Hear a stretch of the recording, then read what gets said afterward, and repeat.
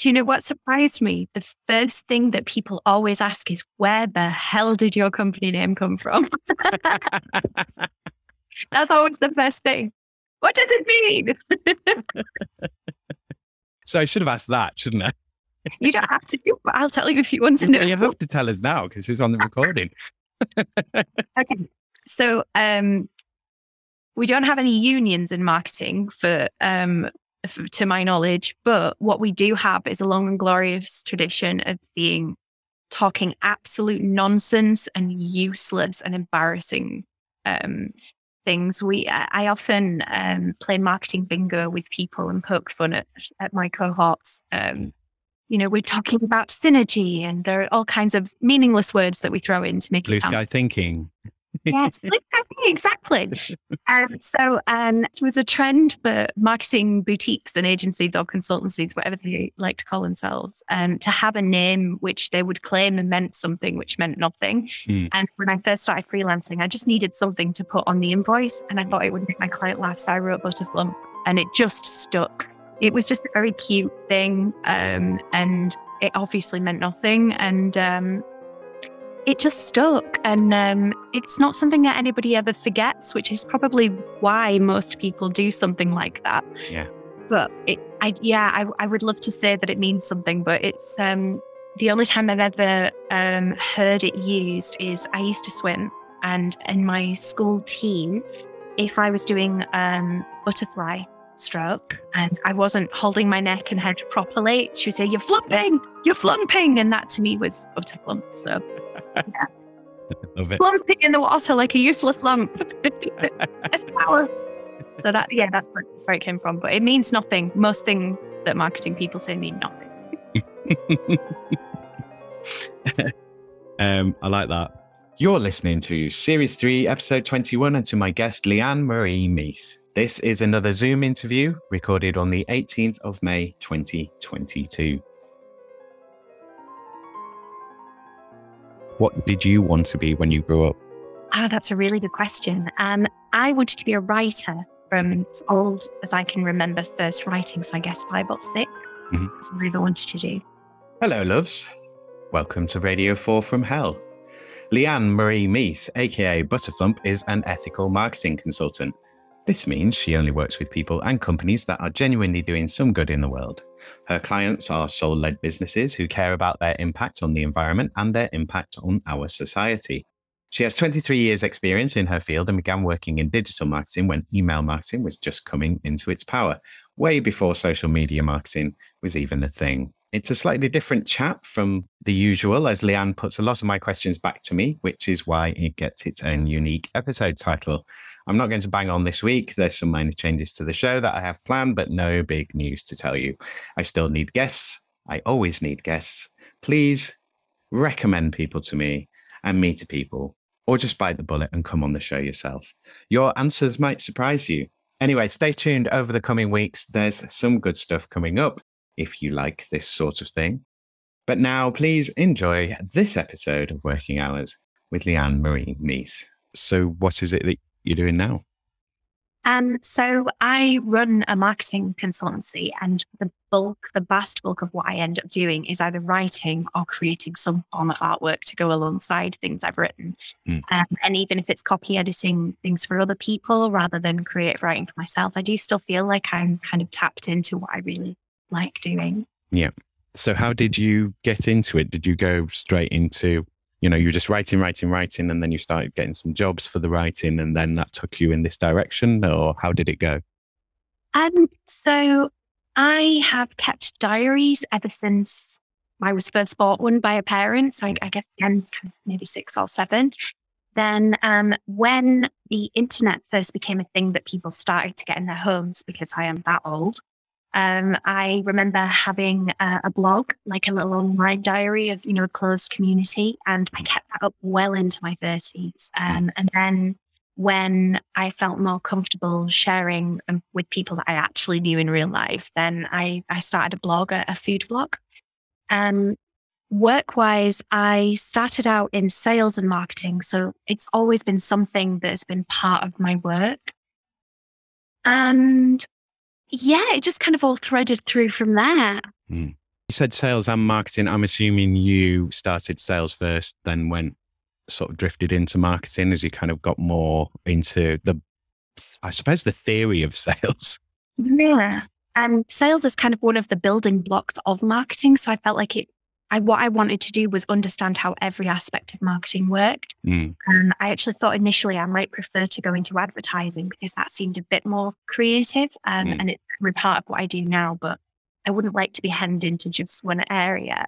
So I learned coding to build and develop websites. I learned the selling side of things, both cold calling and in person, advertising. And then when social media, again, sort of was first coming in, and I was there at the advent of when companies first started using it as a form of communication. So a valid form of communication, I should say. Well, yeah, in a commercial form, yeah. Yeah. So, yeah, I mean, because it still is taking companies a long time to kind of figure out what to do with it. And some sectors are really good at that. And some businesses with the big, the clout to do that have paid to get the knowledge in and make themselves good at that. But there's plenty of companies, as we saw from lockdown, who are just like, what? Digital stuff? So I'm interested to initially so what was the first product that you were selling? Was it a financial instrument or was it a physical product? Like, what did you start selling? The first, so my dad still does work in sales. So I can remember him taking me out at the weekends with him in his van, and at that time he was working for a gourmet frozen foods company, and I think I mentioned absolutely huge foodie. So I like to be trotted along and learning about all these very fancy fish and things that people were buying and see how he did it. So there was a little element of helping my dad with that. But my first job that I was paid to do was selling gym memberships in the gym that I worked at. I started out on reception, I moved into gym sales. I realized how much I loved, working with people in that way. And then moved to a company which sold kind of janitorial products and various eco cleaning chemicals and things. Yeah. In terms of your day to day then, I mean, marketing seems like it's the kind of thing that you could do on a 9-to-5 basis. Is it something that you can finish your working day and go home? Or is this something because you've got that creative element where you're always like, well, I've got to do this for it and I've got to do this and I've got to do this and I've got to do, like, are you always on? How's your sort of work-life balance? Oh my goodness. That is a very, very good question, which is going to have probably quite a long answer. So feel free to cut me off. So if I break that down a little bit, in terms of the 9-to-5, no, I absolutely don't work at 9-to-5 hours. I haven't done for the last 10 years. My last big corporate role, even then it was 9-to-5, it was 7 till 7 and sometimes weekends because, yeah. But now I have the flexibility because it's my company to work around my various other life responsibilities. But because, as you say, it's a creative thing that I do, I could be laid in the hammock having a rest and planning and thinking about campaigns. I could be out and about doing home education things with my son and get a spark for an idea and be on my phone making notes or taking pictures or video or whatever needs be. It is something that, because I'm so passionate about it and enjoy it, I'm quite happy not switching off from it in that way. But also because a lot of my clients have become friends or my friends have become clients. When I'm out and about with them, we'll often end up talking about work whilst our kids are having play dates or we're, having a drink in the pub or what have you. So even then there's that kind of duality of work and life that is more enmeshed. I try to have very good boundaries in terms of getting enough rest time. So I do think that I have quite a good work-life balance in the way that I'm happy with it. I don't know necessarily my husband or son or friends would agree. Well, you're the main person to consider here. Yeah, I mean, I'm happy with it. Yeah, exactly. So, everyone else can adjust around that. Let's go through your lockdown journey. So because I started this in essentially COVID, and even though it's fallen off the news, most of the news agenda, it's still something that's kind of ongoing. And I think going through that lockdown journey, sort of taking you back through that, is a really good way to kind of think about that change and sort of the change in the amount of work that you were doing and how you were working, and whether that change has lasted or had any lasting effects. So take us through your lockdown journey. I mean, were you working more or less? Were you able to furlough yourself? Was it all just panic? Were you just spending all your time ringing everyone going, I don't know what's going on. Do you know what's going on? Like, how was it? Take us through it. So for me, my son at that time wasn't home educated. He went to the local Steiner school, which unfortunately closed as a result of COVID. He didn't make it. So having him at home all of a sudden was both a lovely thing and an interesting thing for having these times when he would be there at school and I expect to be working. So there was that small adjustment, because initially I think I could see what was coming. I believed that even if we didn't have a national lockdown, I knew I would make my life a little bit smaller to try and protect, us, but also the people we cared about. We unfortunately lost someone quite close to us very, very early in COVID. And one of the first people I'd ever heard about that had it. It was barely making news at the time. So it was something we took very seriously. Yeah. And in terms of how it impacted my work, I was in a fortunate position where we could have survived on one income. So I could have chosen to take time out and furlough myself if I needed to. But as you'll probably remember, we didn't really hear as self-employed people what was happening for a really long time. So there was that, as you said, element of panic. What's going on? What's going to happen? What should we do for the vet? And in terms of how my work adjusted through that time, I felt like I was in a good position to be able to help clients adapt their businesses from doing things to making it online and making it work online or making it work from home. I had a lot of expertise in that area. So I wasn't short of work to do if I wanted to do it. And because we didn't know how long all of this was going to last, there was this kind of, I absolutely must earn some money right now and just really make sure that we've got some savings or something for later. Looking back, I really wish I'd taken the opportunity at that time to just kind of stop and rest and process the situation, because it was maybe about 5-6 months in before it really hit me. This really isn't going away. I don't have to keep working at this pace. I can just take some time. I also helped a few local heroes to set up it was a Facebook group for self-employed people. And within a couple of weeks, we had 1,500 people within that Facebook group, all the sharing resources and helping each other. And we used to stream the daily press briefings through it and sort of try and pick apart what they were saying so that we may understand what it meant, because it was very difficult to try and understand what it meant for us as self-employed people. So yeah, that wasn't really what it started out like for me, and it's obviously still going, although the world has opened up a little bit more. And I'm still in a place where I'm trying to have the opportunity to rest where I can. Because I know that the longevity of my business is thankfully stable. Yeah. Have you found that, I mean, before lockdown, were you sort of traveling to clients more and meeting in person more? And are you doing a lot less of that now, or is that coming back? I'm doing a lot less of that at the moment, less because of COVID and more because I am a carer for my husband. So it's tricky to do away trips. And yes, I was occasionally traveling to meet clients or to go do photo shoots at various locations or for whatever reason. Yeah. Let's do the Brexit question, because they're sort of kind of... I would not really want to know how your lockdown was, but I don't want to wreck the structure. That's very good. It was hell, and it was great as well. It was nice that the roads were quieter and that that you had to think of other things to do, and it was nice when the weather was nice. I mean, that last lockdown was awful. It was just dark all the time. It just went on forever. We're all just like, when's this end? I was quite fortunate in that first lockdown. Like pretty much everyone I knew, we were all in there. Is this even real?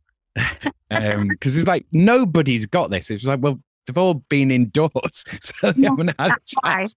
Yeah. And then I got it. I mean, I think I had it in the November before, personally, before the lockdown, because there was this horrible illness that was going around. It went around everybody, and it was like nothing that we'd had before. But then I officially got it in February of this year, which also cost me some work, which was great. But I wasn't too bad because I'd had the jabs, which I and ahed about, but I had a relative who was in hospital at the time and has now passed. And it was like, well, I'm going to have to if I'm going into hospital. There's no umming and ahhing about the politics of inoculations when you have to deal with the practical realities of life.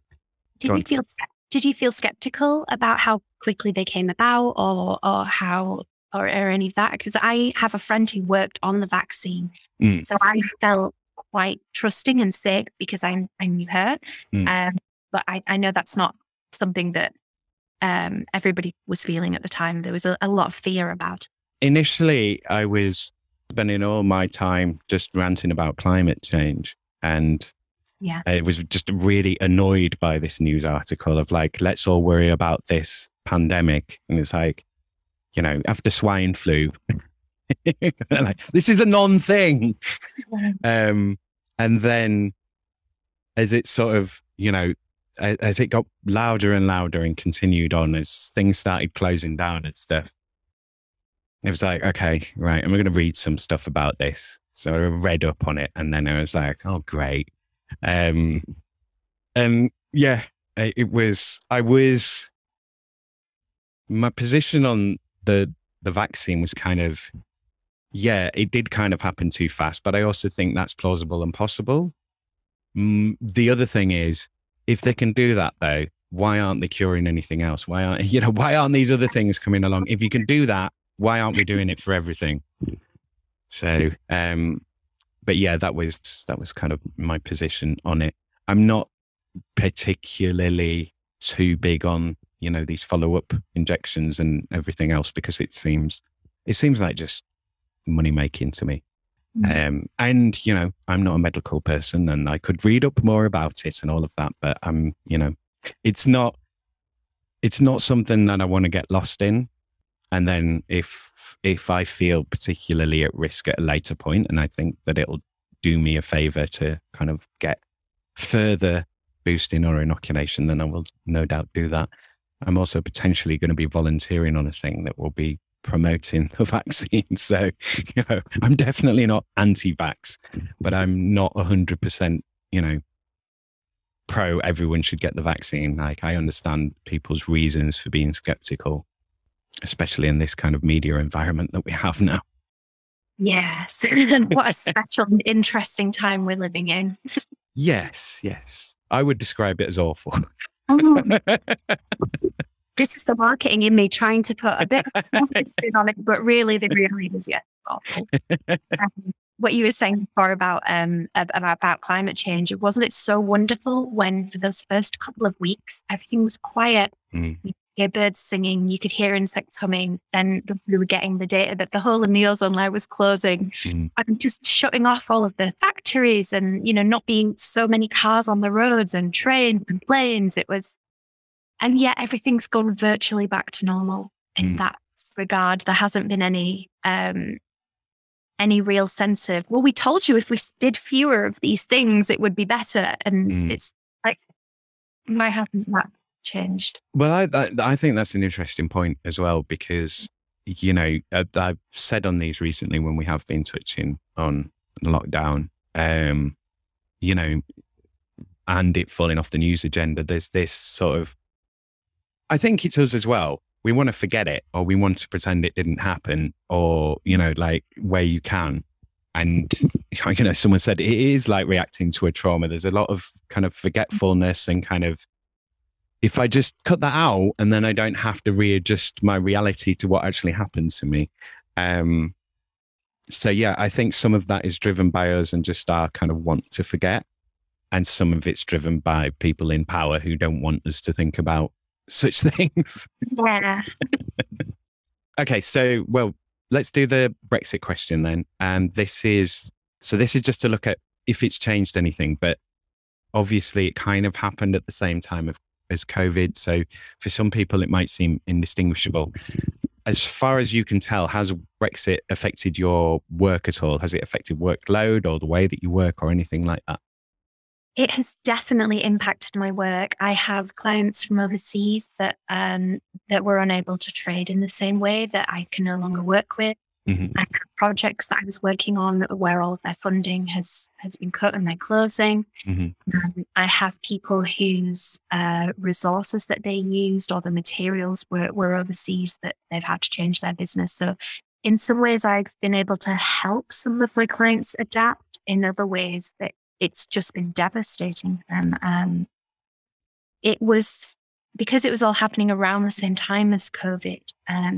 Sometimes it was hard to tell how much was Brexit and how much was COVID. But with hindsight and with more information, you can't fail to see the huge impact that Brexit has had and is still having.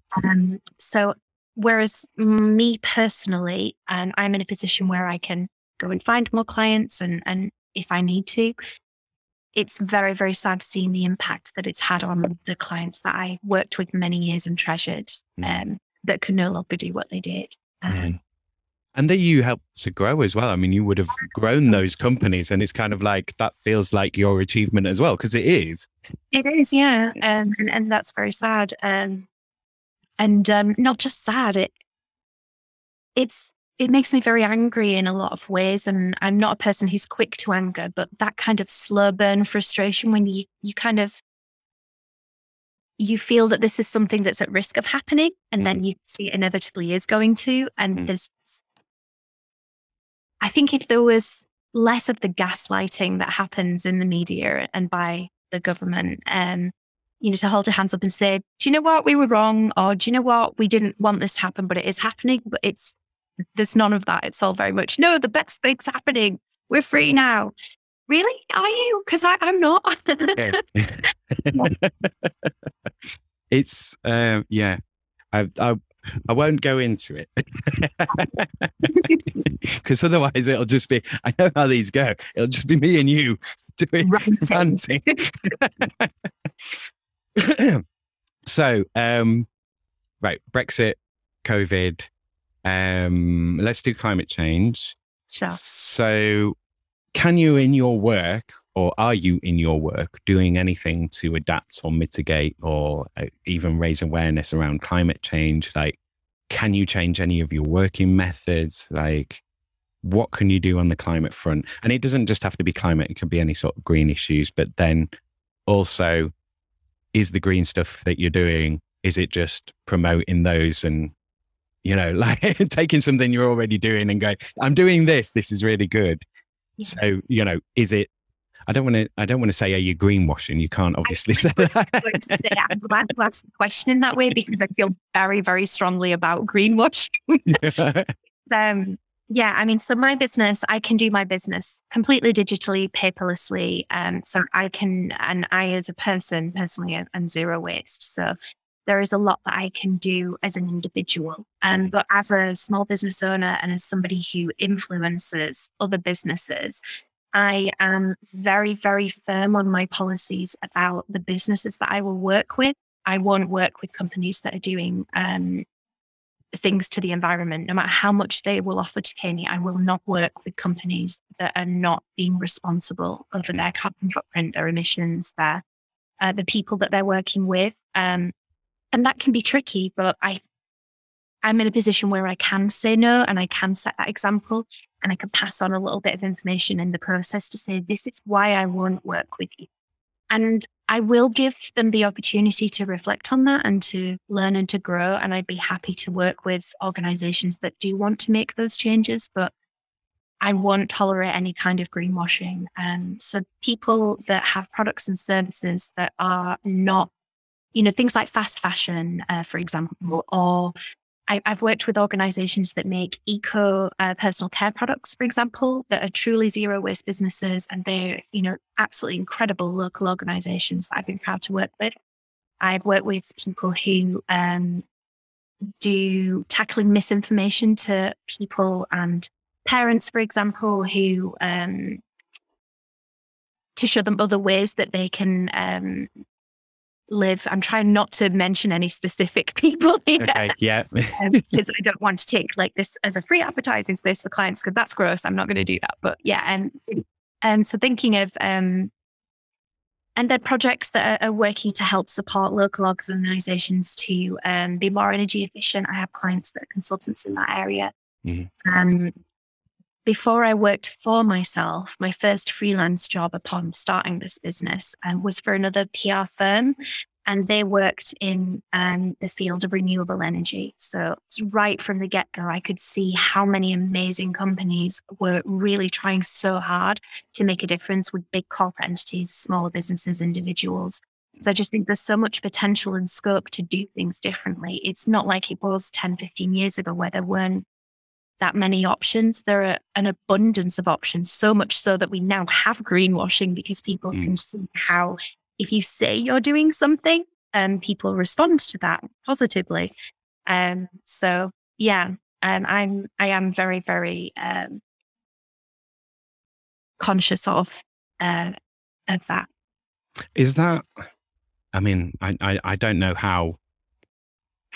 I'll say bureaucratic you are, but like I mean, I don't know if you've sat down and written business policies for yourself and so on. Have you put that?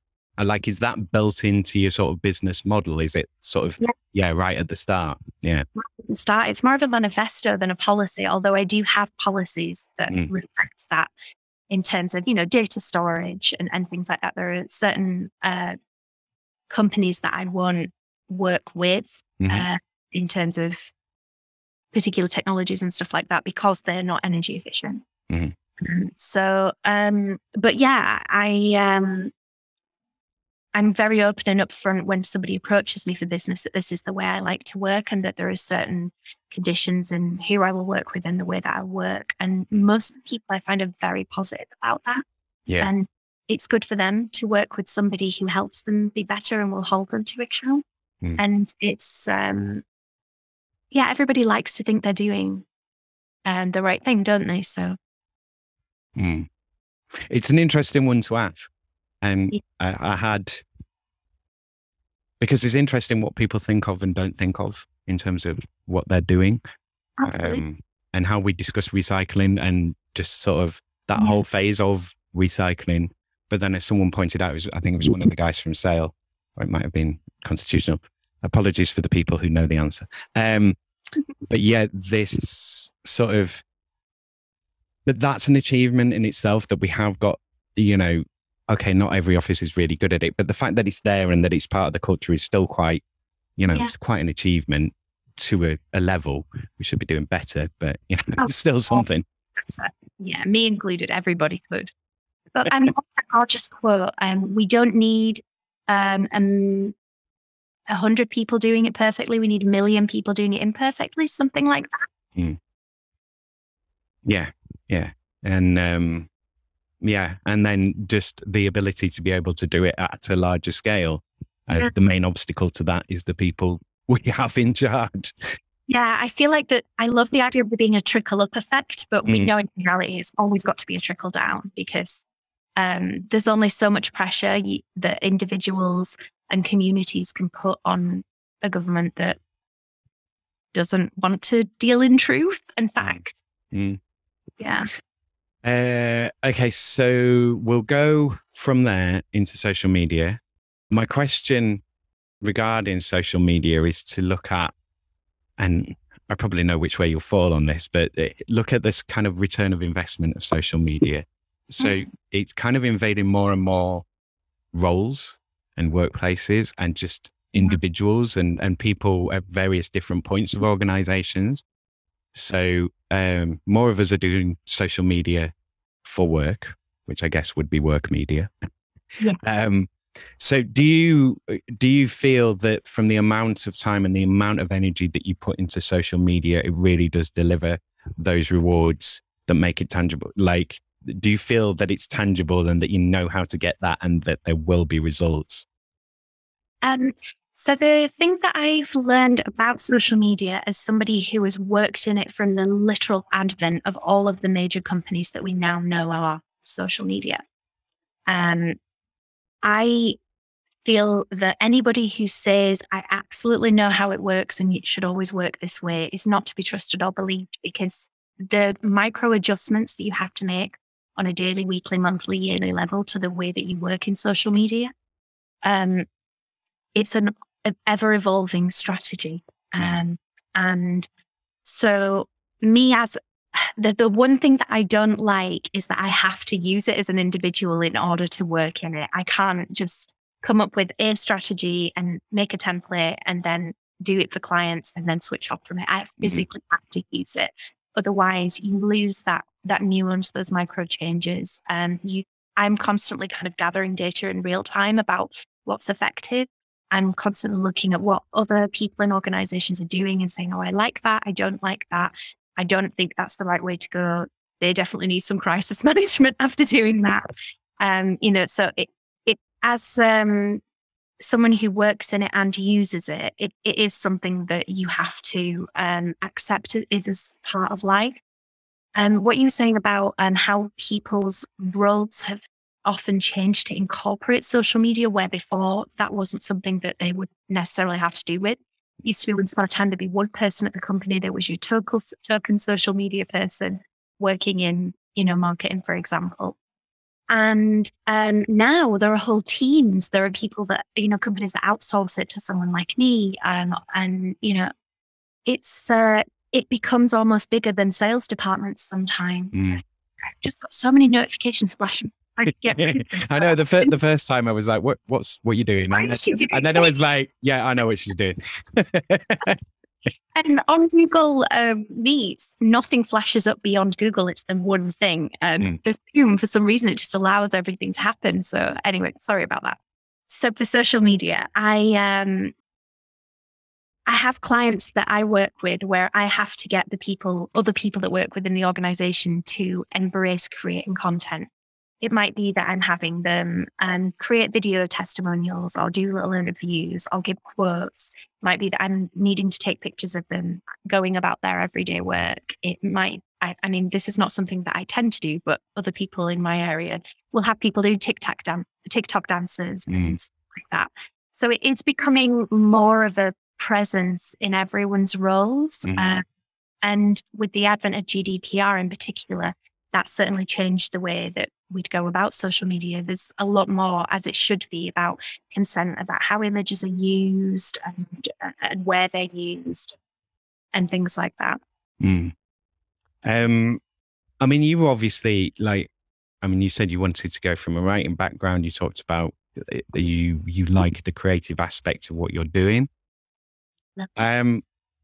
Are you a person that believes that we're all creatives, or do you think that there are people who are creative and want to do creative stuff and they should be doing that? And are we forcing non-creative people to suddenly be like filmmakers and photographers and so on to create content? Like, what's your feeling and thoughts on that? Oh, honestly, that's a wonderful question. I love that. So I am married to a person who believes they are not a creative person. And I see that as a limiting belief. And because they think that they're not a creative person, what that really means is they're not comfortable expressing creativity. So I am somebody who considers myself to be very creative. My child, probably because he went to a Steiner school where everything is about imagination and art and being liberated. It's like a tiny improv class almost. They're engaged in that way.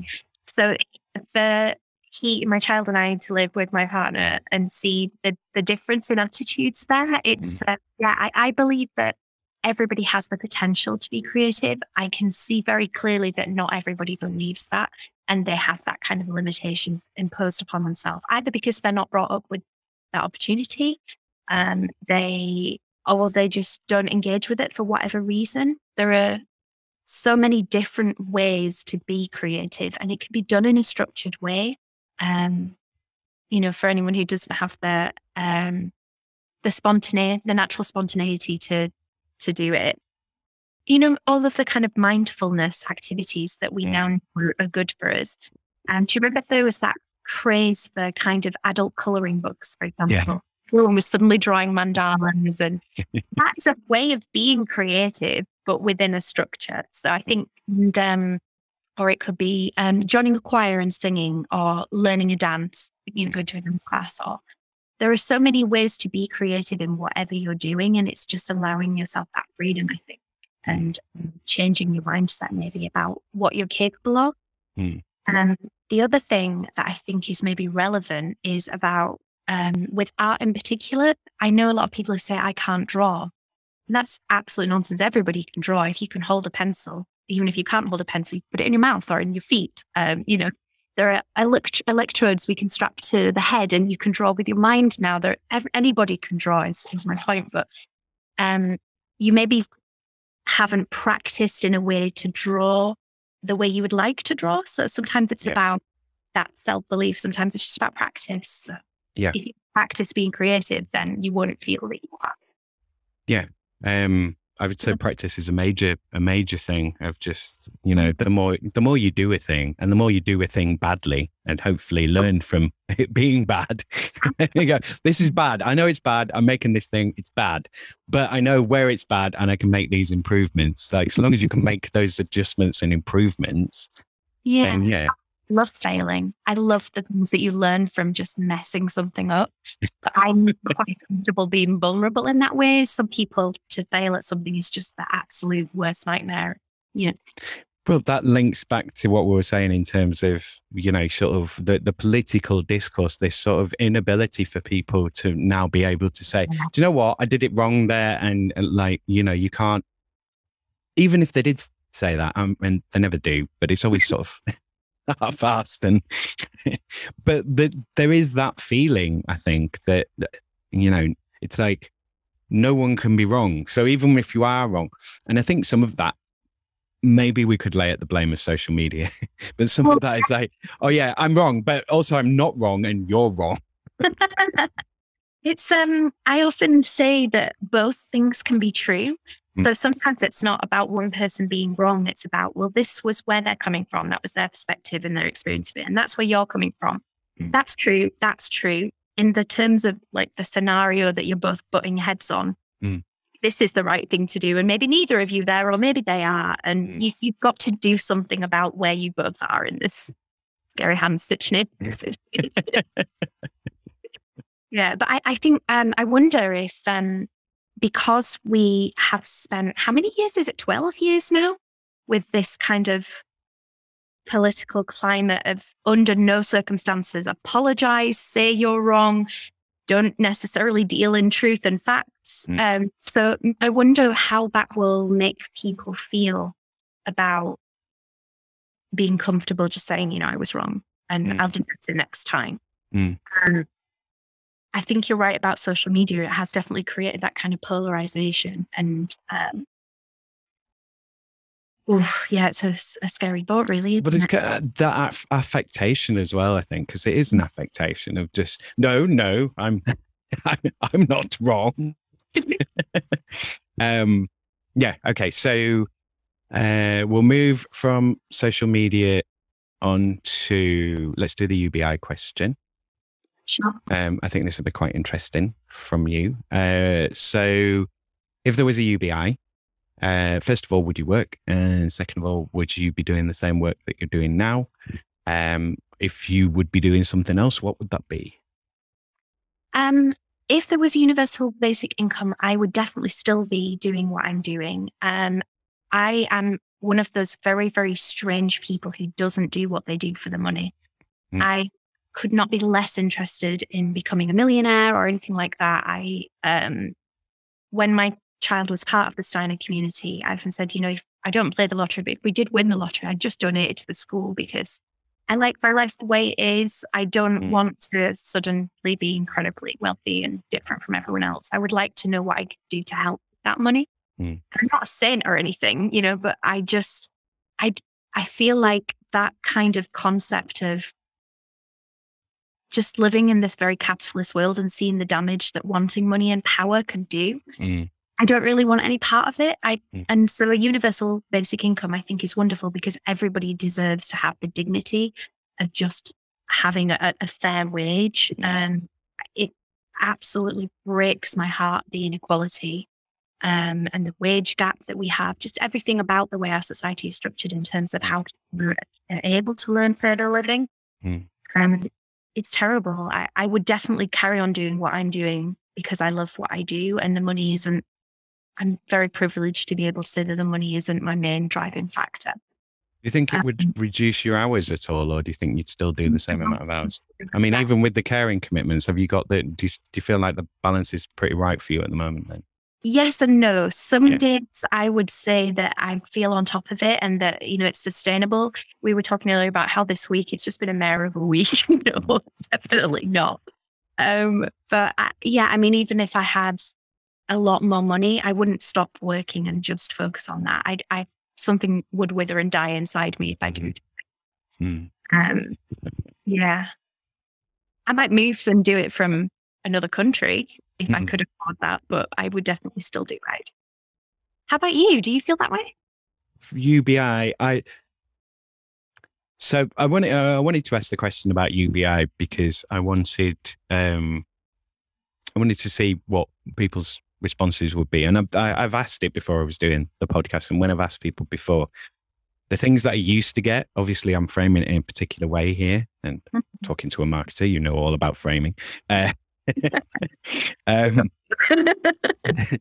So, and I am asking, would you still work and do the same sort of job? So people are sort of considering that. But when you give people when I've said to people before, and it's not in a work setting, it's either I'd go traveling or I'd go back to school. But I think the main thing, like for me, I don't want to be doing everyone come and join my Patreon and also running around everywhere going, everyone listen to my thing just in the hopes that one of you will pay me some money in order that I may live. I would rather just have basic income so that I could just get on with what I'm doing. And I think everyone should have the ability to be able to pursue their interests properly without those limitations of, family commitments, financial resources, time resources, educational resources. It's not like we're giving people an unfair advantage. We're trying to reduce, it's like trying to put a baseline in, really, isn't it? Yeah. Obviously it would need to, there's a whole political discussion to be had around it. But the thing is, it's one of those things that not even everybody knows about. So the fact of the matter is that I think just having the discussion is a big enough thing at the moment. If enough people start talking about something and knowing about something, then hopefully action will be forthcoming from that. Because I'm more of a, don't act, think kind of person. Don't act, think. Do you feel, do you kind of notice the subtle shifting in the attitudes at the moment to, say, working from home or being self-employed? I'm thinking in particular of the quote from Boris Johnson this week on his feelings about working from home is you get up, you wander slowly to the fridge, hack off a piece of cheese. By the time you've got back to your desk, you forget what you're doing. And first of all, this is the person running our country. Well, he shouldn't judge other people by his own standards, should he, really? Exactly. Yes, completely. But the whole kind of a year and 18 months ago, maybe, I'm losing track of time, my goodness. Think about it. That's the lockdown. Yeah. It's destroyed time. You can all do your jobs from home. Yeah. When everyone that I know who is disabled, for example, like, can we now? Can we work from home? Is that what you're saying? Wonderful. Everything's changing. Now I'll be able to get a job. I'll be able to earn money. I'll be able to support my family. And then suddenly now, after everyone's evolved in this, we can have people working from home and doing the same quality of work as they would in the office. Now that things are opening back up again, that attitude seems to be swinging back again to, oh no, nobody's productive working from home. They're just all eating these. Well, I think that's an interesting area. We're going to go off into a lot of speculation on this, aren't we? Yeah, we're very tangent. So, from what I've seen, so I'm talking about what I've seen sort of online rather than kind of the discussions that I've had. In terms of discussion, some people are going back, some people are staying at home, some people are doing a hybrid. That seems to be fairly mixed. Obviously, I haven't got, I've got a strange sample size to make those conclusions from. In terms of what I see, in terms of things being published on largely social media, we seem to be the slowest going back into the office. Yeah. Out of the rest of other European nations. Sure. There will be reasons for that. And I know that in some places, you get a lot more resistance with, for example, traveling to the office or something. So yeah, it seems to be slow, but it seems to be that people prefer working from home more because they have, various other commitments and other things to do, and they like that flexibility. Yeah. The downside is the isolation. Yes. You don't get the same sort of, this is great that I can see you on the video and so on, and we can kind of like react to each other. But it's different meeting in person when you're actually meeting a person, and the conversation's easier. It's easier to communicate in general. So yeah, people do miss that, I think. So yeah, I don't know. My cynical take is that they all want that because they're all the landlords and they want you to be paying the commercial rents for them. So I didn't even think of that. I bet you're right. Oh my goodness. Look, we can't have my buildings going out of business. You all better get back in here right now. There's an estate agent conference at the Royal Armouries today. It's yes. like Palooza. It's incredible. I cycled by earlier and immediately cycled away. Yes. Okay. So I'm going to move to another question. Okay. I'm going to move on to my change question. If you could change any 3 things about your work, what would you change? Okay. These are all going to be things that I know I need to change controversially. I would like to be better at asking for deadlines, because one of the things with being very happy and joyful about what I do, and also being quite a compulsive person, as soon as somebody says, can you do this? I'm like, throw everything out the way. Yes, I can do it right now. And with my kind of situation of also home learning and being a carer, that doesn't work if I say yes to everything and jump on it straight away. So I would love to get better at asking for deadlines and setting those boundaries about, does it need to be done now, or should I do it next Thursday when I'm scheduled time into work? So that is one thing I'm definitely working hard to change, and I would love to have already got there. Mm-hmm. And okay, 2 of the things I would change. Oh my goodness, I can't think of it. Would it be nice to have an assistant or something? I have a tiny apprentice. I joke that my child is a tiny apprentice. But no, I don't think so. I work one-on-one with clients, or if it's more than one person, it's not always just the stakeholder, it's sometimes a team. So I collaborate a lot creatively as I work, and I'm not in any hurry to, build a bigger company and employ people. Perhaps one day, because I like the idea of being able to give someone employment. It's not really necessary for the way I work. Sometimes I will recommend a third party to do something that I can't do because of time constraints or maybe something else. So I have a sort of network of people that I can farm stuff out to. Yeah. Oh gosh. Let me think. 2 other things I would change. Honestly, I think I'm just very happy with what I do and the people that I work with. So just setting better boundaries and deadlines. So basically just a bit more assertiveness. I do not like saying no to people. No. I have to, and I'm getting better as I get older. But yeah, I find that in my personal life and my, relationships with friends and family and things like that, I'm very, very good at taking care of myself and setting those loving boundaries now. But as I said, because I'm so enthusiastic about what I do, I don't want to say no, I want to do it. So. Yeah. So how many years have you been working for yourself now?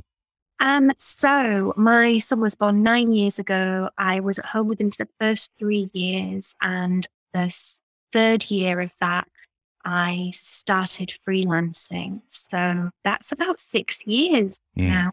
My business had its, it had its 5-year anniversary last year. So 6 years.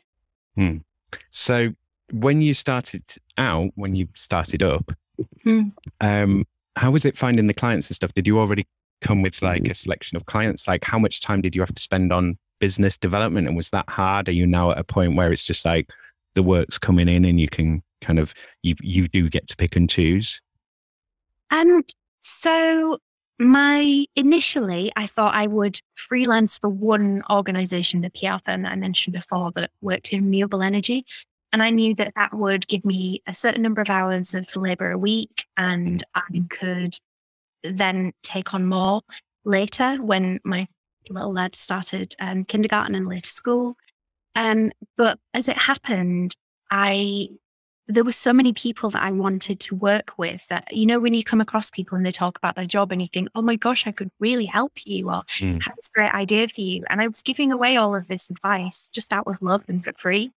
And then I realized that actually maybe I could help more people if I committed to it and did it more seriously. So in addition to freelancing at first for that company, which I did for about another year, I started taking on my own other clients as well. And it just sort of grew from there. I'm very lucky that I have very good word of mouth. The people that I work with, I've only ever lost one client, and that was due to my situation as a carer. There was a point where things were very difficult and I just couldn't fulfill the contract. Everyone else that I've worked with has been happy, has recommended me to people, or has left me nice reviews, which, as you know, you have a good Google review or a Facebook review, people take that very seriously now. Or LinkedIn. I haven't used LinkedIn for such a long time, but that used to be really good, when they sort of brought in the endorsements and things. It's really picking up recently as well. It's becoming like it's becoming a social media site. I use it on behalf of some of my clients. I run their pages and things like that, but I very, very rarely update my own business social media because when I have time to do something, I give that to my clients. I hardly ever have time that I do it for myself. Yeah. But also because you asked about business development, and it's not something that I need to do very actively at the moment because I have inquiries coming in. Very, very fortunate. But I mean, if and when that changes, like during the first part of lockdown, I was worried, should I be increasing my client load just in case, because I'm seeing, their business is crumbling and not able to do things because of Brexit and because of COVID. I thought, well, I better, bring in some backups. So I did do some more active posting and advertising, and that's still paying off now, 18 months, 2 years later. Yeah. How do you feel about how much time do you spend on marketing yourself? Because you kind of have to, but then you don't need to. I don't need to, but I have to. If only to demonstrate that I know what I'm doing. Yeah. When I was recommending to my clients that they use Reels on Instagram, for example, I was like, oh God, I'm going to have to start using them because otherwise, they need to see examples. So yeah. I'd be roller skating around the office, dancing around the office, doing random smash cuts to things, all of this super embarrassing stuff.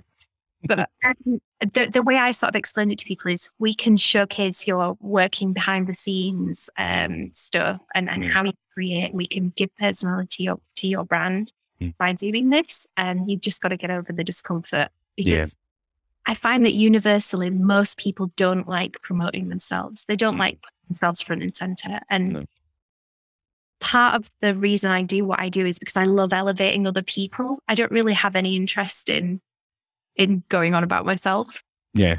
Which is why this is very weird doing a podcast. I never talk about me. So I'm trying not to chatter too much out of the sheer novel. And the slight existential dread.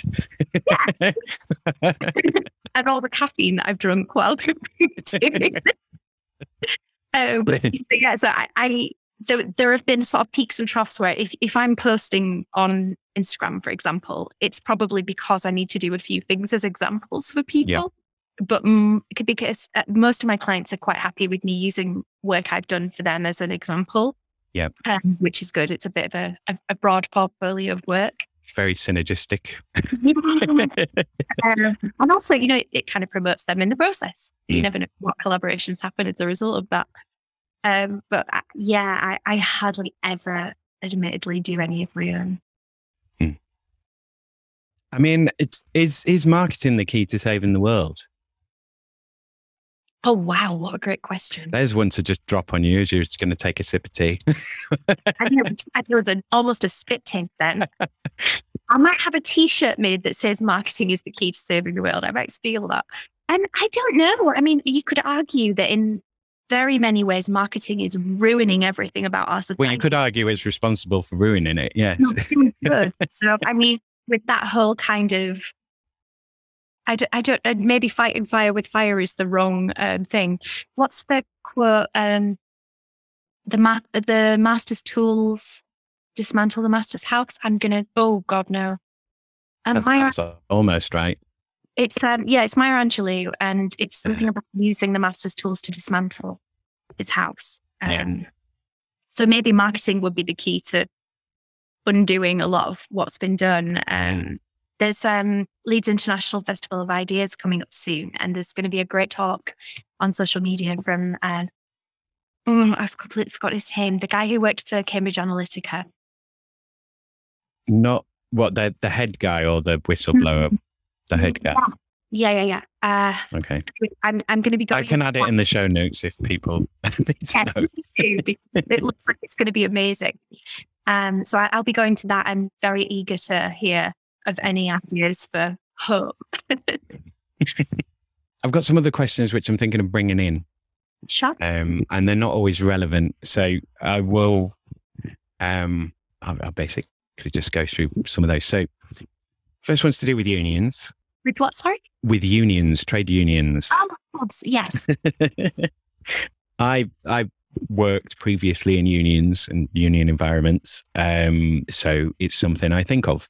So have you ever, what have your experience of unions been? Have they been good, bad, indifferent? Have you never come across them? Have you ever been asked to be in a union? What's your working relationship with them? I have never been asked to join a union by any company I've been employed by or worked with. I have worked on a lot of social justice campaigns and had involvement from unions in that and seen the power and importance of them. I did some work a long time ago for the Labour Party, some marketing work for them, and just very briefly. And so I kind of I feel like I have no first-hand experience whatsoever to contribute, really. I think that's telling as well, though, that, because why aren't unions coming and getting marketed? So things like, we have trading standards and we have advertising standards, all of which are currently changing, which is interesting. But not all of which, but some of which. So I've often thought that in terms of media, there should be much more regulation as to the kind of harmful impact of some, mainstream media and journalism. And I'm wondering if unions could be instrumental in that. But I think what I believe, just academically, as I say, with no first-hand experience, probably that anything that can protect workers' rights is always going to be a good thing. And just giving a voice to the people that need to be heard. Yeah, well, to someone other than people who went to Eton. Yes. Very little real world experience of the constituents that you're supposed to be representing is a very serious and significant hindrance to doing that job, I think. So. Okay, so another question, which is on drugs. I like a nice shocking title, but it's considering everything So, sugar, salt, tea, coffee, wine, beer, and other substances. I mean, I think there's a relationship between drugs and work. And I said this in a conversation with someone about beer, and I was watching one of these YouTube videos, and we're talking about, sort of the move to agriculture. And they were saying, beer and bread's basically the same thing. And people think that we started farming so we could have bread. But what about beer? Maybe we all gave up hunter gathering for beer, which to me sounds more reasonable. So, I mean, do you need caffeine to work? Do you have to have a glass of wine at the end of the day? Like, how do you think drugs play into work? So for me, literally, as you can see from the tattoos, tea is very, very important to me. I'm extremely passionate about drinking loose leaf tea, about the ceremony of preparing it. It's a huge part of my day. But I actually don't mind whether it's herbal or whether it's caffeinated. And I don't feel like I need caffeine to be able to get up and go. I start work usually about 5 a.m. So getting a lot of work out of the way before everyone else starts the day is very helpful in my life. So I don't need to get up and be caffeinated to work. I think just general joy and exuberance and enthusiasm carries me through. And I'm going to sound, am I allowed to swear on this podcast? Yes, you are, yeah. Sound like such a wanker saying this, but yoga is probably my drug of choice. The high you get from yoga is the thing that I need every day. I do like a glass of wine. I found myself during the first lockdown, out of just sheer boredom and whatever, quite often having a glass of wine at the end of each day, which is not something I ever did before. It was more of a, if you go out socially, you'd have a drink or not have a drink. And that it wasn't like a big thing that we did drinking at home, but we did find ourselves having a glass of wine, especially it was just because we were working from home. I think sometimes you need that boundary of, shrugging out of your office outfit, getting your work environment and being back at home. But if you've been working in your pajamas all day, and if you've been working from home, the thing that you do to separate is to pour a glass of wine and sit down. And that's, the kid's gone to bed, you had dinner, it's now your time. That, I think maybe a lot of people found commonality in that. And I wouldn't say I need it, but I don't mind it. I think. Sorry, go on. No, it's okay. Go ahead. I was just going to say, I think it's interesting that you raised that point of, drawing the line between the demarking work and non-work, and sort of drinking more during lockdown. But I mean, work is. It's a lot of things, but it's kind of performative as well, because you are, you get into your costume and then you go to the stage and then you perform your role and then you finish and you exit and you come back to your life. Hopefully not. We certainly make work exciting every day. So I think that's interesting. Like, I mean, even with a suit, having a costume to go to work, or uniforms, or this sort of, it's all strange. Yeah. So I've pretty much gone through my questions there, unless I can think of anything else all of a sudden. So I'm going to throw it over to you. Is there anything that you would like to sort of discuss that we've not touched upon, or anything that I've kind of piqued your interest with that you'd like to explore? I don't think so. I don't have anything to plug or any agenda to kind of put forth that I think hasn't already come out through the very thoughtful and insightful questions you've asked. I would like to probably just tell people to be kind to each other and themselves, because nothing bad ever came of that, really. Thank you again to Leanne for being my guest. Thanks again to all my guests, and thanks to you, Leeds, for being my subject. And of course, most of all, thank you to you, my dear listener. Come back next week to hear me talk to a local counsellor. Okay, that's me. Cheers, ears. Take care out there and be kind to each other, Leeds.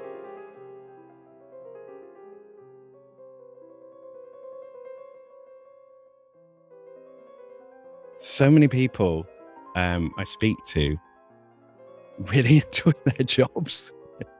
Yeah, I love my job, and I give it the seriousness that it's due, but I don't take myself very seriously, as you probably noticed. I mean, was that? I mean, in your 20s, you weren't like that, were you? I mean, was that something that you kind of aged into of like, I'm a professional now?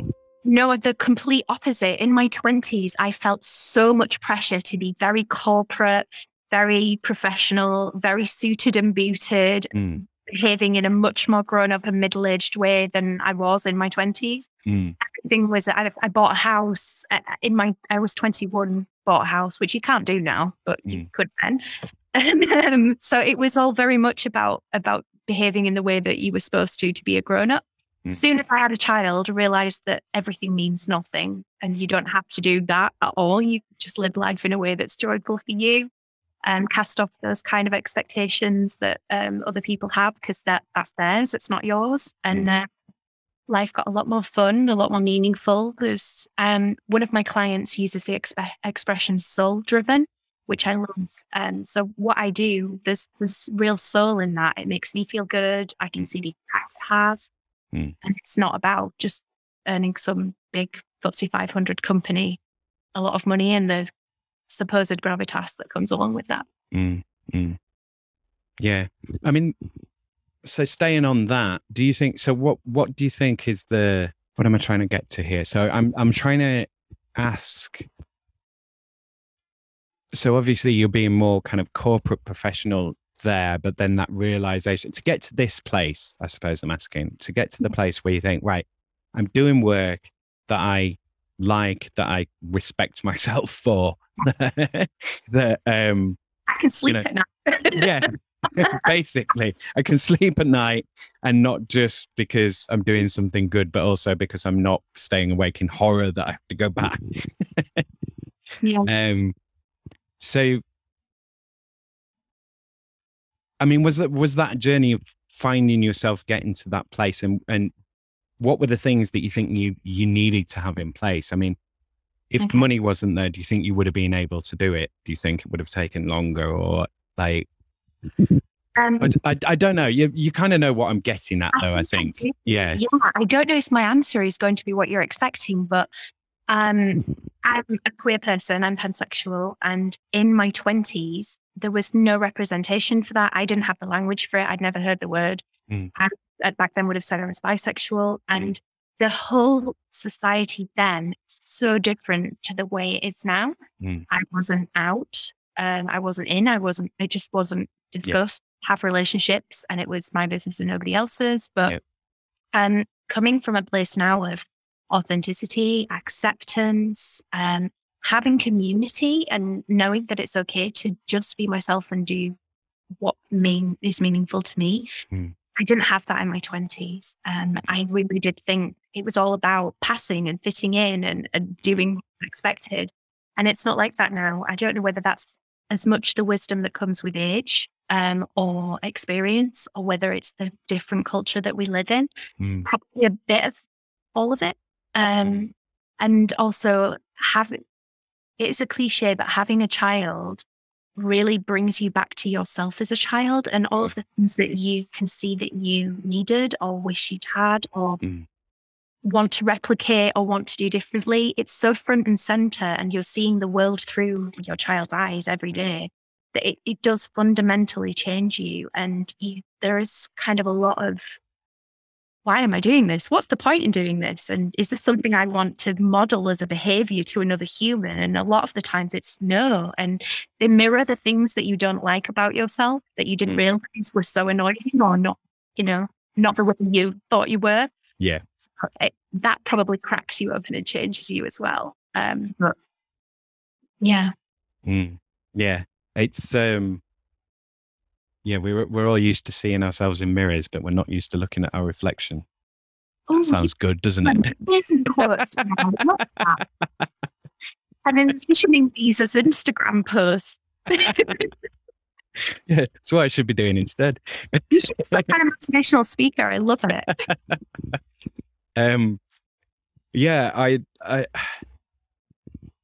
I mean, I am aware work-wise that you know from the research that I've seen, it's the things that make work for you are a sense of mastery, a sense of purpose, and a sense of autonomy. But then I know from an employer side or a business side as well, it's sort of, there is a need to like get people as very cheap as possible and, you know, get as much out of them as you possibly can. And they're expensive. Yeah. And they're not you. So you don't know how they're going to do it, or if they're going to do it up to your standards, or if them doing it differently is actually better. And then if it is better, does that make you worse? Like there's a lot of things to worry about. Nobody wants to be obsolete, and people often like to think that they're indispensable or at least needed and valued. So I think you're probably right when you're hiring someone else, that there's a whole ego thing that probably comes into play with that. Oh yeah. Well, I mean the whole, I mean, I talked to someone a while back who was set himself up as a business sounding board. So he's a guy who made a company and they sold it off to a PLC. So he did well out of it. It was early in the internet and stuff. And yeah, he'd come up with a good idea that became a bigger idea. And he was saying about have I lost the thread? I think I've lost the thread. Oh yeah, to do with ego. Yeah, because like part of the thing is he's saying, you know, someone needs to tell you your baby's ugly sometimes. You know, when you're a business, like that's a bad idea. But also the sort of, as a company gets bigger, it's kind of like you get isolated and you can't really have a discussion with the company that's got a few people about how you're going to sell it because they don't want you to sell it. And how to stop yourself interfering too much in the work that other people are doing, because, you know, it's big enough now, it's happening, and stop having ideas that let them do the work that they're doing. What was the other thing that it mentioned to me?